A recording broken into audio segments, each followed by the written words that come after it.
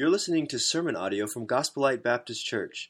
For more resources or to donate to this ministry, please visit gospelite.org. We are in the middle of a sermon series. It's called a summer sermon series. And I've really tried to kind of take almost the whole summer and devote it to something that I thought would be very practical, very helpful. And so it's been from the book of Proverbs. We've titled it Making Wise Choices. I've often referred to the graphic. I love those arrows that help us to understand that there are other choices. There's a lot of different organizations, people, books, counsel that oftentimes can get us making a choice that might be contrary to Solomon's advice in Scripture, inspired by the Holy Spirit, called the book of Proverbs. And so I want you to turn in your Bibles to the book of Proverbs, chapter 12. And again, we only do that because we always love to have some sort of an open book, an open Bible, an open phone, something where you can look at least a scripture or two, should you choose. Otherwise, they'll all be on the screen. Introduction. Oh, by the way, if you need a worship guide, raise your hand. Thank you, guys. And they'll get one to you. If there's anybody without one, we want to make sure you get one. So just keep your hand up long enough to where these guys can see it. Looks like they did a really good job this morning. That's awesome. I've said this every week. The book of Proverbs is not organized topically. Certain subjects come up over and over and over again. So I've kind of given this little idea that maybe as you listen to these messages, you might decide on some sort of symbol that would identify the subject that the verses are speaking about. For instance, today is on friends, right? Friendships, friends. So maybe take the word F, circle it. That might be a nice little symbol. F, the letter F with a circle next to each verse that we look up in the book of Proverbs. This would give you a study guide, a way to identify these verses quickly as you study for yourself. After this message, maybe how the Holy Spirit is helping you to process the truth that you received this morning. Let me begin by saying this. Friendship has fallen upon some hard times. I believe it's a subject that is not getting a lot of attention. It's amazing. Friendship's important. It's mentioned in the Bible often, but it's not given a lot of attention. We don't hear a lot about it even in church. Now, romance, romance is given a lot of attention. I mean, it's all about romance, isn't it? Romantic relationships, even sexual relationships. And it's in every song. It's in every book. It's for sure in every movie. You just kind of wait till it comes, and there it is. Romance. And somehow we have devalued this matter of friendship. As though the person who has many great friends, but not one romantic friend, is significantly lacking.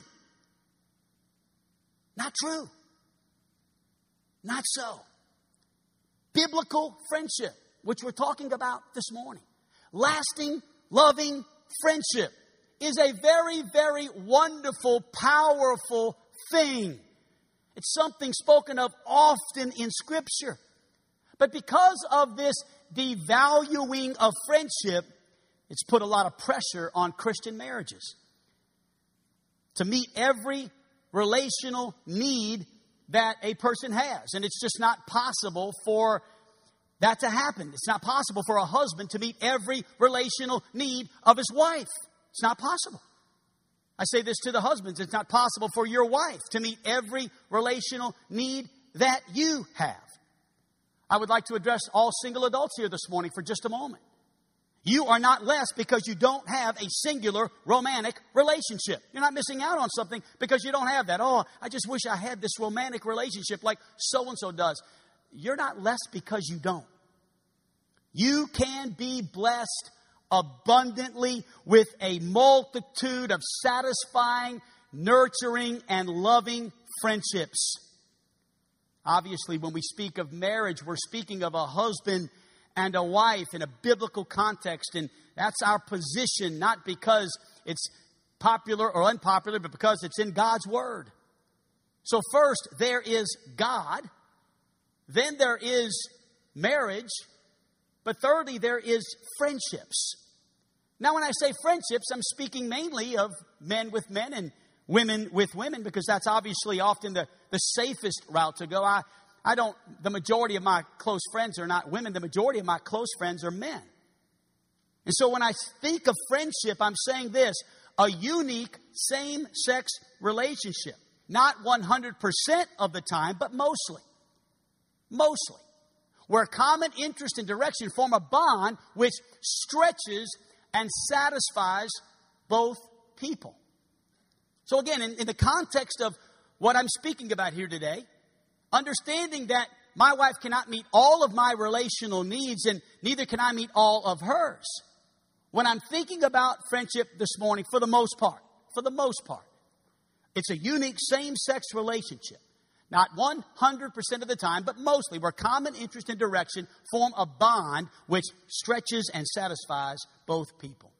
If it's one way, it's not friendship. Did you hear that? If it's one way, it's not friendship. It's not always equal, but there must always be an exchange. It's not always 50-50, but there's always got to be some give and take if it is a real friendship.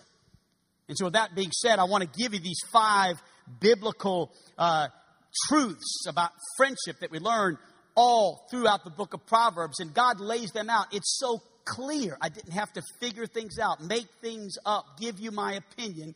Scripture is clear on 5 specific things we can learn about biblical friendship from the book of Proverbs, making wise choices about friends. Are you ready? Number 1, choose your friends carefully. Choose your friends carefully. Now, what do I mean by that? Well, let's go straight to the scripture. Proverbs 12, you're there, but it's on the screen as well. Verse 26, and it says this: the righteous, time out, the righteous. Who are the righteous? Let's identify the righteous this morning as Scripture does. These are those who are committed to Christ and His ways. So the righteous, those committed to Christ, they are to choose their friends carefully. That's just what the righteous do. They're very careful about choosing their friends, but the way of the wicked leads them astray. So why is it important to choose your friends carefully? Here's why. Because the way of the wicked lead them astray. A modern proverb may say it like this: bad company corrupts good morals. A modern proverb might say it like this: you are known by the company you keep. Exactly. So choose your friends carefully, or else the wicked might lead you astray. So it's interesting. When I was preparing this message over the past couple of weeks, and I'm thankful that Scott preached last week, and God led him to continue the subject of Proverbs, or rather, a subject of wisdom using the book of Proverbs, using the book of James, which is a very important New Testament book that almost mirrors in some ways the book of Proverbs. And I'm grateful that we stayed right in that same subject. He did a great job. And so this morning I want to just tell you what God let me do, because I had more time to think and prepare and pray about the message. He let me think back to my past friends in high school and even in my youth group, and to be honest, even in college. And as I looked back and went where I went to school and youth group and all those that I went to school with, where they are at in life today, in almost every case, is directly related to the group or groups that they chose to associate themselves with. In almost every single case. To be honest, there are even people in this room. We have a man on our elder board named Tony Thomas, who I was sitting next to when I received Jesus Christ as my Savior. He was in school with me. He was assigned to sit next to me when I walked the aisle, trusted Christ, and now these 40 some odd years later, we are still sitting together in church. We chose our friendships. And as a result of that, we are in a place in life today because of those decisions. You see, you become like the people who you hang around with, and so you should choose your friends, or your friends will choose you. Isn't that what Scripture teaches us? To choose our friends carefully. Therefore, if we're to choose our friends, by the way, this is for any age, just in case sometimes we clock out because, he's talking about friendships. Bless the young people's hearts. They need this. And yet I've seen many in their 40s and 50s and even later than that. in a very bad place in life because of who they are with. Choose your friends carefully at any age. Make some deliberate choices. That's what choose means. Don't let a Christian school, a youth group, a family tie, just because you work with that person, that doesn't mean that all of a sudden they are to be your best friends. You must make a deliberate choice. Think it through. Choose your friends carefully. Carefully meaning think it through. It's a big decision. It's huge. Because the way of the wicked will lead you astray. So how do you choose your friends? Well, let me give you 4 words that will help you to choose your friends. Ready for word number 1? Here it is, eternity. By eternity, I mean this. Choose friends that are going where you're going. Because your closest friends should be born again, Bible-believing, fully devoted followers of Jesus Christ. Is that an overstatement? Hang on. I need you to listen oftentimes to the entire text of the point and the entire narrative of the point for it to all make sense. Because I know that some of us already are thinking, well, Jesus was a friend of sinners. Don't leave them out. They're not fully devoted followers of Jesus Christ. And aren't you glad Jesus was a friend of them? He tried to, befriend me before I trusted him. I get it. I know that. That's true. And by the way, I want to go on record as to saying, we should have relationships with people who don't know the Lord. We should. We should. No question about it. In fact, that's how they come to know the Lord. Oftentimes because of a relationship that you're building with them. But don't miss this. We should not have people who do not know Christ to meet our friendship needs. It's just not wise. In fact, Amos chapter 3, verse 3 teaches us by saying that can 2 walk together? Rhetorical question here, except they be agreed. Yes or no? No. 2 cannot walk together unless they be agreed. So therefore, we must choose our close friends who are going where we are going. This is a good opportunity for me to say a word to parents. Parents in this room who have children who are teenagers or young people who are in the 6th grade through the 12th grade, I want to plug our youth group for just a minute. I want to plug Madhouse. You say, man, that sounds like a crazy youth group. Yes and yes. Yes, they're crazy, but mad means making a difference. So they're crazy about making a difference. Amen? Making a difference. M-A-D. The Madhouse. That's what they call themselves. They do a great job of really making that the culture of their group. And I'm grateful today that we have youth leaders who are sacrificing their time throughout the week, especially on Wednesday night. That's why we have a children's ministry that every Wednesday night. By the way, it's amazing. We decided to start a children's ministry, which not many folks know about yet because we wanted to start small, right? We're thinking, hey, we're going to start a Wednesday night children's ministry. It'll be really small. All we're going to do is serve Scott Mercer's small group so that they can have their small group on Wednesday night. We'll take care of their kids. And then we'll take care of all the Madhouse teen workers' kids. That's all. That's 35. These people are having babies left and right. It's crazy. So we got a nursery full of kids. We got 3 or 4 classes that we serve on Wednesday nights. And I am privileged to serve in that ministry. Do you know why I serve in that ministry? Because I want those youth workers to be able to pour themselves into our teenagers. And they do.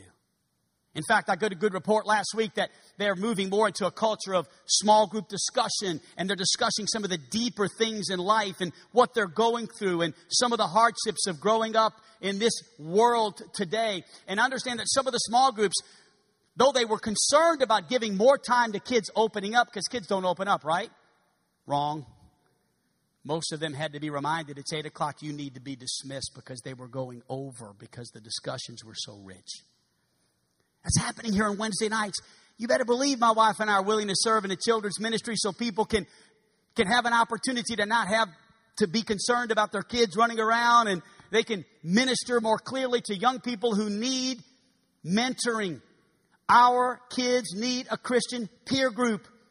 And it's so important that they are a part of a youth group. And for the life of me, I would never understand why somebody would think anything could be more important on Wednesday nights than being a part of a Christian youth group. It's amazing. I grew up in that kind of an environment. I think I'm here today for many reasons, but one of those reasons would be because of the friends that God allowed, that He put in my life, friends that I chose through the church that I attended. Our kids need to prioritize biblical friendships as they seek to develop their own faith. So, eternity. Choose friends that are going where you're going. Number 2, affinity. The word affinity. Choose friends who not only are going where you're going, but they're doing what you're doing. Choose friends who have the same affinity. In other words, the passions, the things that they enjoy to do, the things that you do, the things that they do are the same things. I like to go to church with people that go to church. I enjoy my small group because my people in my small group understand a little bit about where we go to church together. We're doing the same thing. We've got the same passions. We're involved in the same projects. That's a great way to choose a friend. Eternity, they're going where you're going. Affinity, they're doing what you're doing. And then chemistry, they're feeling what you're feeling. They're feeling what you're feeling. You know? I mean, what moves their heart moves your heart. Oftentimes, you know, we have a passion for something. You put a bunch of people in one room, you give it 30 minutes, and you'll find people will all of a sudden start finding the people that have the same feelings and they're doing the same thing. You could do that with any age group. And within a few moments, it's amazing how people just sort of find a group that they relate to. Chemistry. And then finally, loyalty. Choose friends who are standing what you're standing for. In fact, one of the saddest verses in the Bible is 2 Timothy chapter 4, verse 16, because Paul found himself in a really bad place. On the screen, the scripture says that at my first offense, no one came to stand by me. Paul found himself all alone. Where were his friends? Because a true friend walks in when everybody else walks out. Paul said, no one was there. No one stood by me. Everybody deserted me. How sad. No one was loyal. I often like to tell my friends, I'm with you right, wrong, or indifferent. And if we have a tough conversation about something going on in your life, you don't have to worry about me being so disappointed that I would walk out and say, well, I didn't know that about you. I'm out of here. No, that makes me love you more. And I hope that you would love me, even if I made a mistake, even if I fell short, even if I was in a bad place. We need loyal friends. Loyal friends also who are fired up about what we're fired up about. Amen. I was with our staff this week at our staff retreat. It was fun. We went to the Southern Baptist Convention State headquarters in Little Rock, and they've got a beautiful building that is available to all churches that want to have like meetings, you know, and kind of get off their campus. And so we chose to do that. So we got off our campus. We go to Little Rock. We meet there from 8:30 to 5 o'clock this past Friday. And we got in a room with about 25, 26 of our church and school staff, had lessons and passionate devotions and great discussions from our pastor and presentations. And it was awesome. And by the time I left, you know what I sensed with all 25, 26 of those people? That we were fired up about the same things. We are so excited about the school year. It wasn't down, depressed, discouraged. Yeah, school's starting. Yeah, I can't believe it. I just wish we had another month of vacation. I didn't sense any of that. I mean, it wouldn't be a bad thing, but I'm just saying.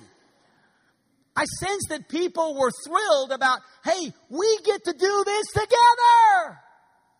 And I feel really good about what God is working in the hearts of our staff towards you and our church and our school. Choose your friends. Number 2, love your friends. Love them. Love your friends.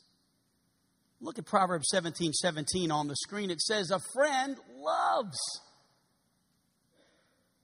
He loves at all times. And a brother is even born, not necessarily a blood brother, but a brother, a close friend, a friend just like a brother. He is born for adversity. So what is love? Let's discover that. Shall we identify what love is? Love is what? Love is 1 Corinthians 13, right? In fact, 1 Corinthians 13 gets a lot of airtime at weddings. And it should. It's a beautiful passage of Scripture, and it's a great passage for young married people to hear. But it needs a little airtime in church, too. So let's just define love by reading 1 Corinthians 13, 1 through 8. If I speak in the tongues of men and angels, but have not love, I'm a noisy gong or a clanging cymbal. If I have prophetic powers, understand all mysteries, all knowledge, if I have all faith, so as to remove mountains. In other words, I'm like super spiritual. But I have not love, I'm nothing. If I give away all that I have, I'm generous. I deliver up my body to be burned, I'm a martyr. But I have not love, I gain nothing. Love is patient, it's kind. Love does not envy or boast. It is not arrogant. It's not rude. It does not insist on its own way. Love is not irritable or resentful. It does not rejoice at wrongdoing, but rejoices with the truth.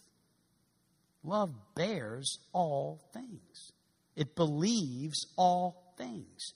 It hopes all things. It endures all things. Love never ends. Love never fails.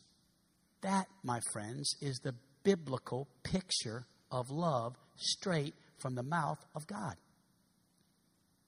What I want to do is not try to go deeper into that, because who could improve on that? I just want to bring up a verse before all of that, and it's found in 1 Corinthians chapter 12 and verse 31, where it says this: I'm going to show you, Paul says, a more excellent way. And sometimes we forget to read, because there were no chapter divisions in the original writings, and so sometimes we have to do this. It's helpful to look at the before and the after. In this case, the before, Paul says, let me show you a more excellent way. Love. Love. Love is the more excellent way. Why is love the more excellent way? Why is it? Well, I think it has something to do with what Jordan reminded us of as he read that passage before the offering. It's better to give than to receive. Not just money, but isn't it wonderful to give love and to receive love? Have you ever noticed that when you're giving love, I'll give you an illustration.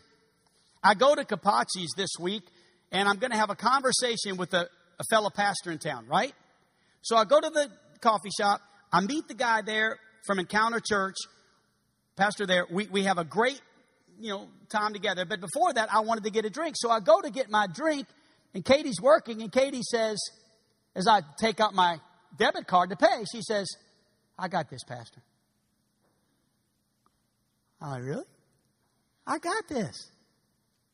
And you're thinking what I said. No, Katie, you're not. I'm paying for this. You're not paying for this. I'm paying for this. Don't take my card right now. I didn't do that. I said, thank you. And the drink tasted a lot better. It was delicious. I would get it again if she'd buy another one for her. Just kidding. You know what Katie did? She did the more excellent thing. Now, I know we can be real funny with this and say, okay, Pastor, so we got to buy everybody's drink at Starbucks this week, or we got to buy everybody's. No, it's an illustration. You don't have to practice it by buying anybody a drink, but I can assure you one thing. When you serve others and love others, it is better. It's more excellent. It's amazing. I mean, love changes things. Love is the most excellent thing. Nothing is better than love. Notice again in Proverbs chapter 17 and verse 17, as we move more to an understanding of loving our friends. A friend loves at all times, and a brother is born for adversity. So how does a friend love? Let's answer class. A friend loves at all times. That's how a friend loves. He loves at all times. So Paul didn't have many friends, did he? He didn't. Paul didn't have many friends. Because we see Paul is in a place where he needs friends. What is the litmus test for friendship? Hardship. Difficult times. You want to know if you have a real friend? Go through a trial. Fail. Fall. Make a mistake. You'll find out who your real friends are, because the litmus test for friendship are those things. It's not when the money is rolling in that you find out whether or not you have real friends. It's when you're having a hard time making ends meet that you find out if you have a real friend. It's not when the band is playing. It's when the music stops that you find out if you have a real friend. It's not when your popularity is soaring. It's when others are turning against you that you find out if you have a real friend. Love your friends. I love the last part of that verse. Proverbs chapter 17 on the screen again. Notice it says this: a friend loves at all times. Don't miss this. This is beautiful. A brother is born for adversity. In other words, hey man, look, I know you're going through a tough time. I know you're having a hard, I know you lost your job. I know you're struggling with your marriage. I know you're struggling with your children. I know you've made a mistake. I know you just lost your job. I know you don't know. Hey, don't you worry. I was born for this. I'm a friend. I'm with you right, wrong, or indifferent. You can't tell me anything that's going to run me off, buddy. You got me forever. I'm born for this. Let's go. I got you. Wow. I mean, how many friends do you have like that? A brother is born. He's born for it. Choose your friends. Love your friends. Enjoy your friends. Enjoy them. Proverbs chapter 27 and verse 9 says this: oil and perfume make the heart glad, and the sweetness of a friend comes from his earnest counsel. That word earnest is key. I didn't like the NIV on this one at all, and sometimes I'll reference other versions, but I noticed it left off the word earnest. I think it was that translation. I didn't like that, because I really feel like that word earnest there is a very important word. It's not just counsel, it's soul talk. It's earnest counsel. It's deep conversation. I mean, this is someone you can bare your soul to. Real, true friends are people we can talk to about really hard stuff. That's what it's talking about. Sweetness of a friend comes from his earnest counsel. Conversations that go deeper. I'm not talking about surface talk like how's the weather, and did you go to the PTA meeting, and hey, did you know that Kroger's got a sale on cucumbers? That's good. I'm glad. Please let us know. We love cucumbers, but I mean, come on. I had some really good talks this week, some heavy talks. We had an elders meeting on Saturday, and I told the guys, I said, man, this was a little bit of a hard week of really intense conversations where, man, I am so burdened for some families and for some people, just things they're going through. Yesterday was a day of a lot of hard conversations with the result of what happened in El Paso, and then this morning in Dayton. I mean, people are hurting, struggling, got questions. I want to be there for them. I want to be a real friend in those moments. Proverbs 27 verse 10 says this: do not forsake your friend. Now let's just stop there for a moment. Don't forsake your friend. Don't leave your friend. Don't walk away from your friend. If you have a genuine, real friend, hang on to that friend. That's what it's saying. Do not forsake. Hang on to a real friend, because they are few and far between. So when you get one, don't let go. I remember Jerry Falwell, who has been in heaven for probably 20 years now. I mean, I just remember hearing him one time when I was a kid preacher. I went to Little Rock, and I heard this big, heavy-set preacher get up and make a statement that I've never forgotten. In fact, I've quoted it no less than 1,000 times in my lifetime. I've just said it. I don't know if there's a week goes by I don't say it to somebody. And here's what he said. He said, there are few forever friends. Few. Oh, there's friends for a season. Oh, there's friends for, while I worked that job, when I went to that church, when there was friends, for a couple of weeks it lasted. I've got friends that I've had, but there are few friends that from the day I met to the day I died, they were my friends. Boy's right. Few forever friends. And then the Bible says, don't forsake your father's friends. Again, it says, don't forsake your friends or your father's friends. And I think what Scripture's teaching there is lifelong friendships, lifelong family friendships. Here's maybe a man whose dad has passed away, but his dad's friends are still alive, and they've been such good family friends that maybe the kids did not know them very well, but because dad's gone, hey, I want to get to know those people. Don't forsake your father's friends. Lifetime family friends. Treasure them. Maintain them. Do not forsake your friends. I'm glad to be close to my blood brother. I only have one blood brother. I have stepbrothers and stepsisters. My mom and dad were divorced when I was a child, and they both got remarried. And I've got 2 stepbrothers from my mom's remarriage, and I have 2 stepbrothers and a stepsister on my stepmom's side when my dad remarried. So I've got a lot of steps, but I've only got one blood brother. He lives in Las Vegas. Pastors a church there, started a church there, and pastored it for about 3-4 years, and then recently was asked to take over a mega church running 3,000 people with 4 campuses. I'm preaching for him in about 3 weeks in Las Vegas. It's a very heavy responsibility, and he asked me to come and just preach and help him through some tough things that a mega church goes through that I've never pastored a church that big, so I wouldn't know.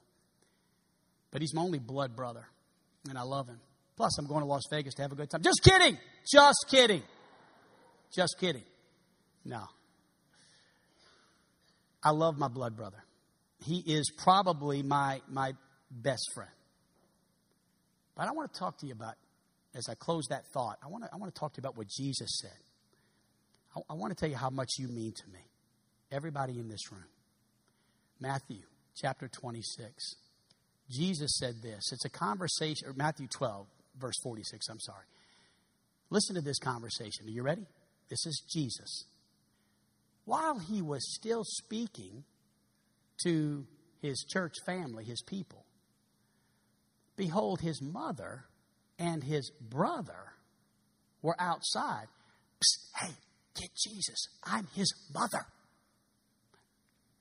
And I'm his brother. And we want to talk to him. So, 47. But he replied to the man who told him, who is my mother? And who are my brothers? Jesus is teaching something here. And stretching out his hand toward his disciples, he said,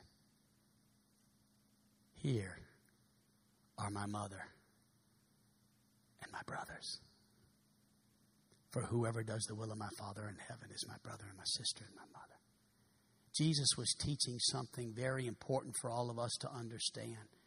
And that is this, that there is a bond in Christian fellowship. There is a bond in small groups. There is a bond in a church family that exceeds oftentimes, even in depth and quality, family relationships.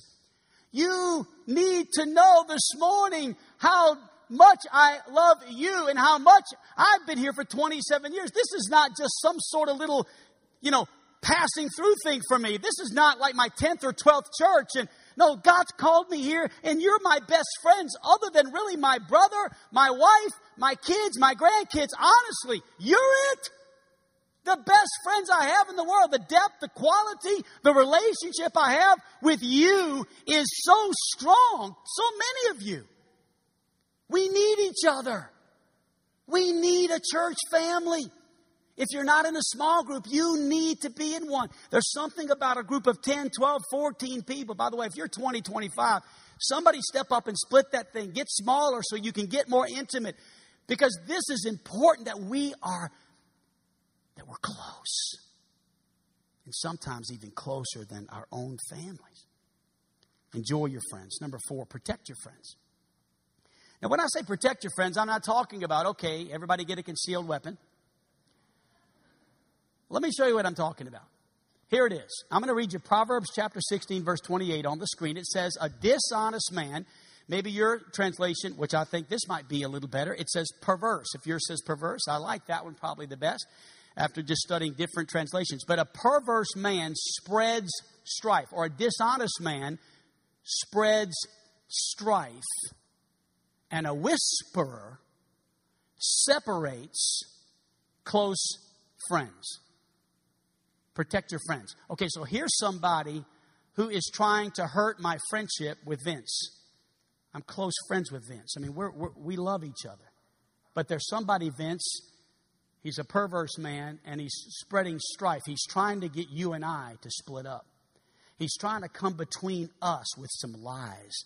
He's planting seeds in your mind, or maybe in mine, of doubt. I wonder if Pastor really is, or Vince really is. And so all of a sudden, he's whispering these seeds of doubt that begin to spread if we're not careful, if we don't protect our friendship. Solomon says, watch out for the perverse person out there who delights in separating not just friends, but what? Close friends. Close friends.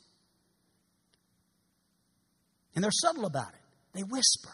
It's not like out there. It's not super loud. It's subtle. It's a whisper.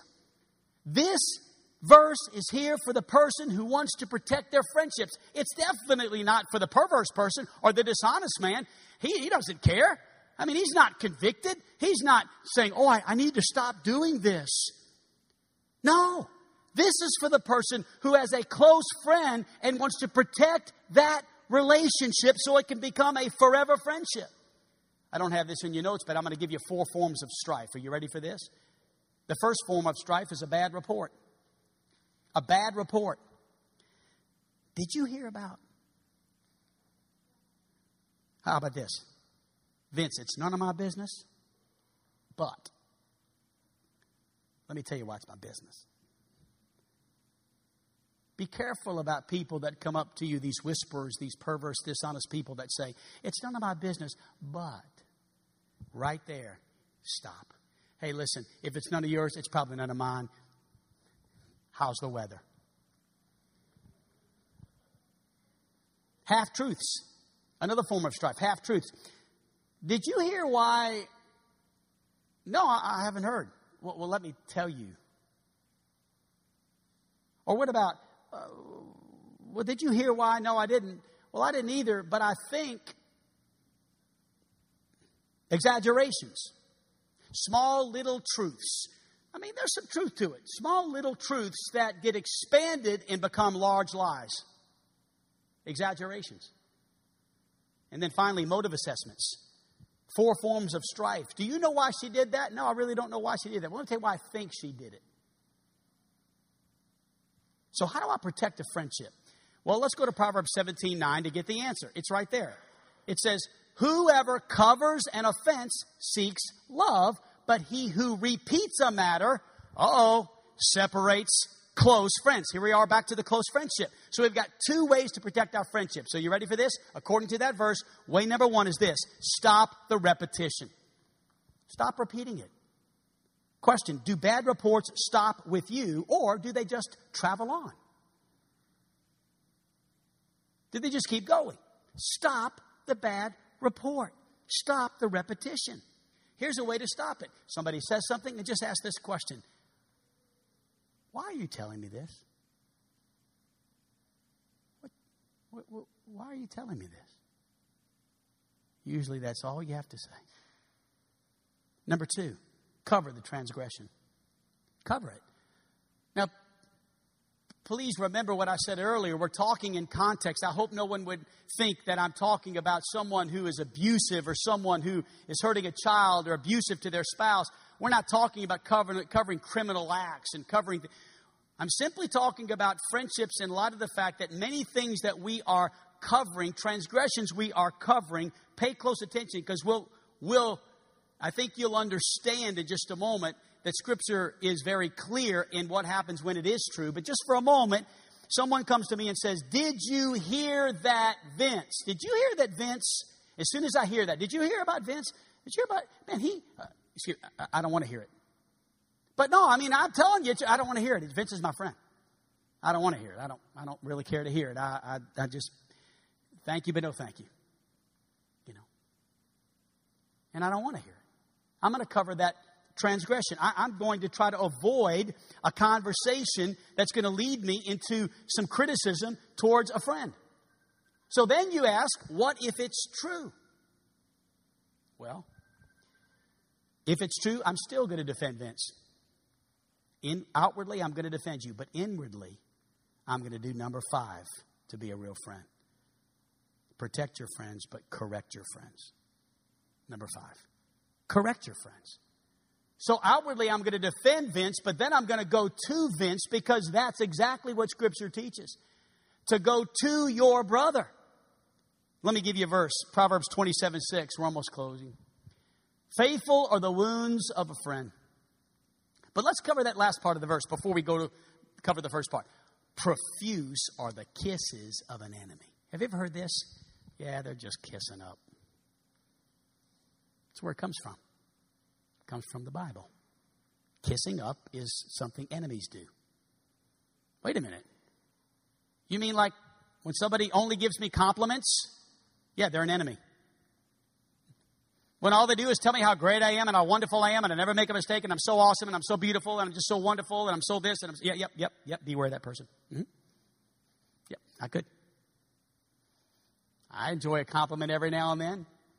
But a real friend is not going to kiss up to me. Proverbs chapter 27, verse 14 says it like this. Whoever blesses his neighbor with a loud voice, always blessing his neighbor, always saying something good, always saying something positive, never approaching his neighbor about any problem at all. Just blessing, positive, kissing up.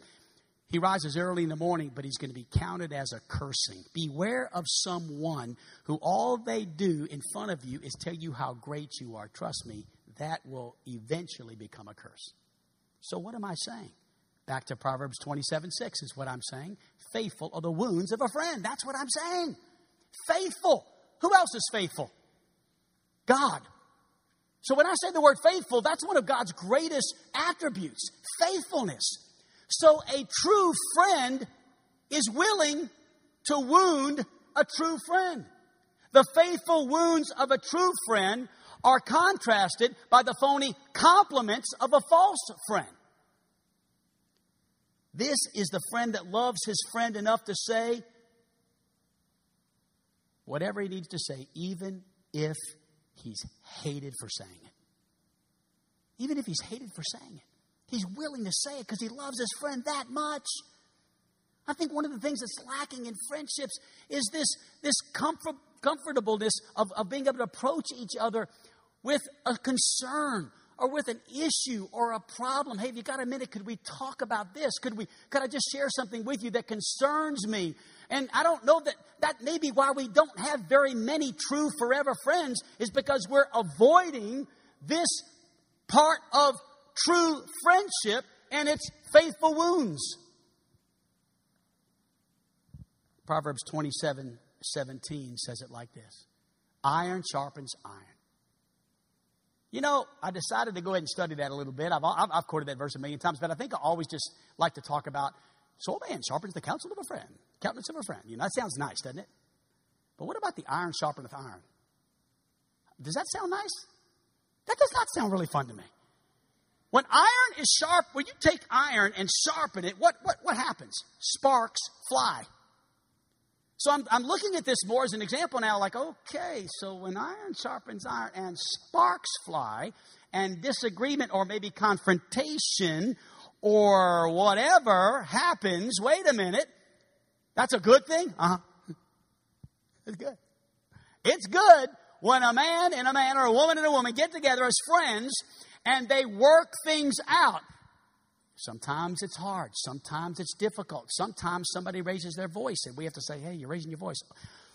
Okay, you ever done that? You ever argued with your spouse like that? And ever argue with a friend over maybe, who the best player is in the NBA? You say, that's silly. Exactly. I know friends that split up over silly things. But iron sharpens iron. So at the end of that conversation, there's a hug and there's a man, I love you. And I know maybe we're struggling in this area, or we agree to disagree in this area, or you're a Baptist and I'm a Methodist, but you know what? At the end of the day, we're both going to heaven. I love you. That would have been a good place for an amen right there. You know, Methodists go to heaven. You know that, don't you? Amen.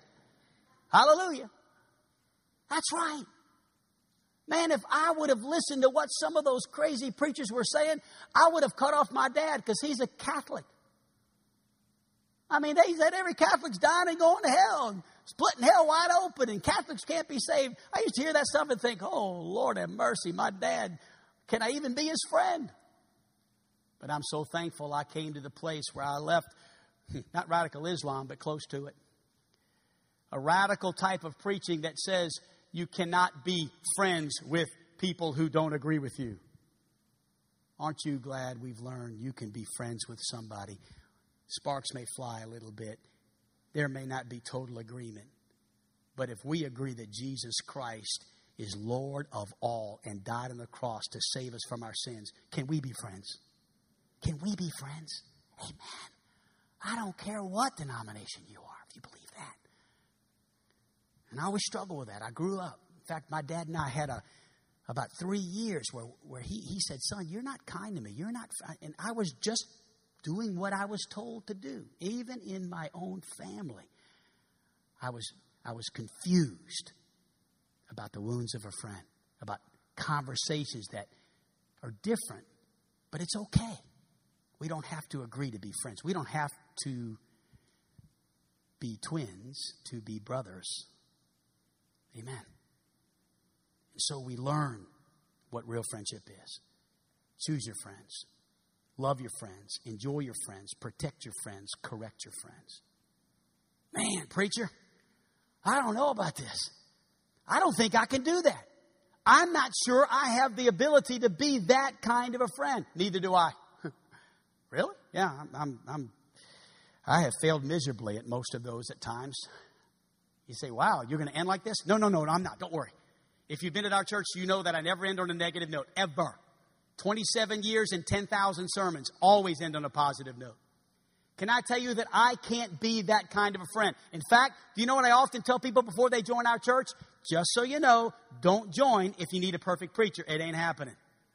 I'm going to make mistakes. I'm going to forget your birthday sometimes. I'm not going to say hi in the hallway. Just give me the whole list. I'll check them all off. I'm going to fail at some point in several areas because I'm just not a perfect friend. I try. I really do try. I work at it. I want to be, but I am not the perfect friend. But I can tell you someone who is. And I want to show you this last verse, Proverbs 18:24. It says this. One who has an unreliable friend soon comes to ruin. But there is a friend who sticks closer than a brother. Can I tell you who that friend is? Everybody agrees in the New Testament church that the friend that sticks closer than the brother is Jesus. Jesus is that friend who will never let you down. He will forgive your sin. He'll save your soul. He'll save you and keep you saved forever. This is a friend that will never lie to you. He will never leave you. He will never forsake you. Sometimes I can fail at those things. Sometimes I'm not the best preacher. I'm not the best friend. I'm not the best dad. I'm not the best husband. But there is a friend. And his name is Jesus. And he is all of that and more. Question.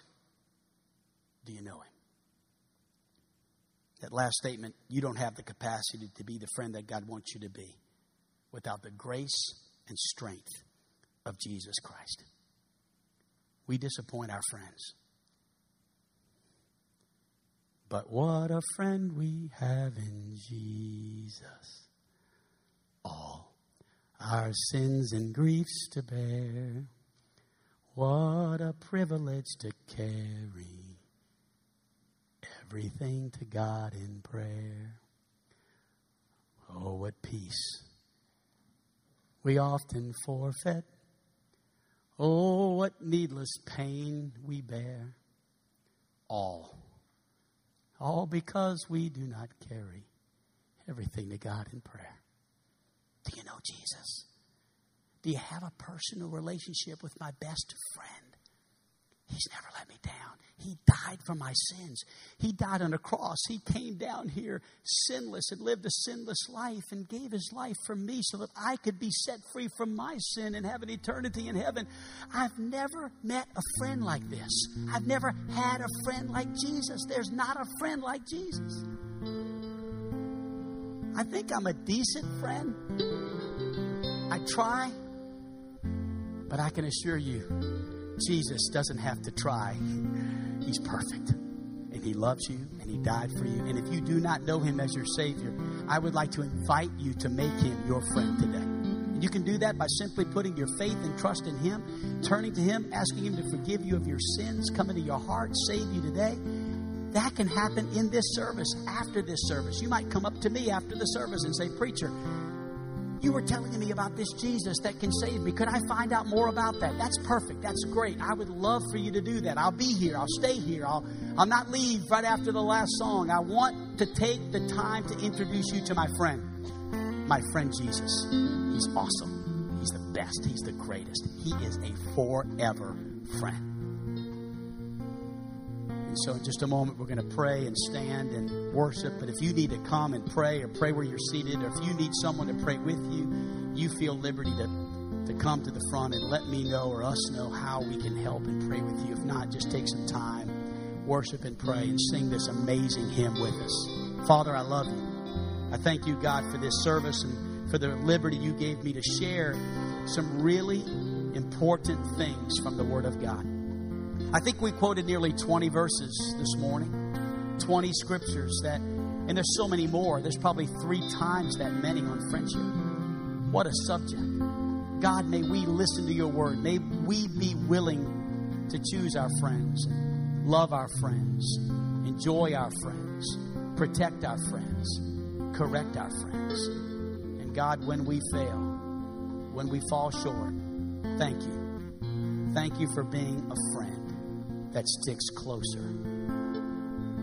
than a brother. I love you, Jesus. You're a wonderful God. Bless our invitation. Just a short time of response. Please move and work in Jesus' name. Amen. Shall we stand together?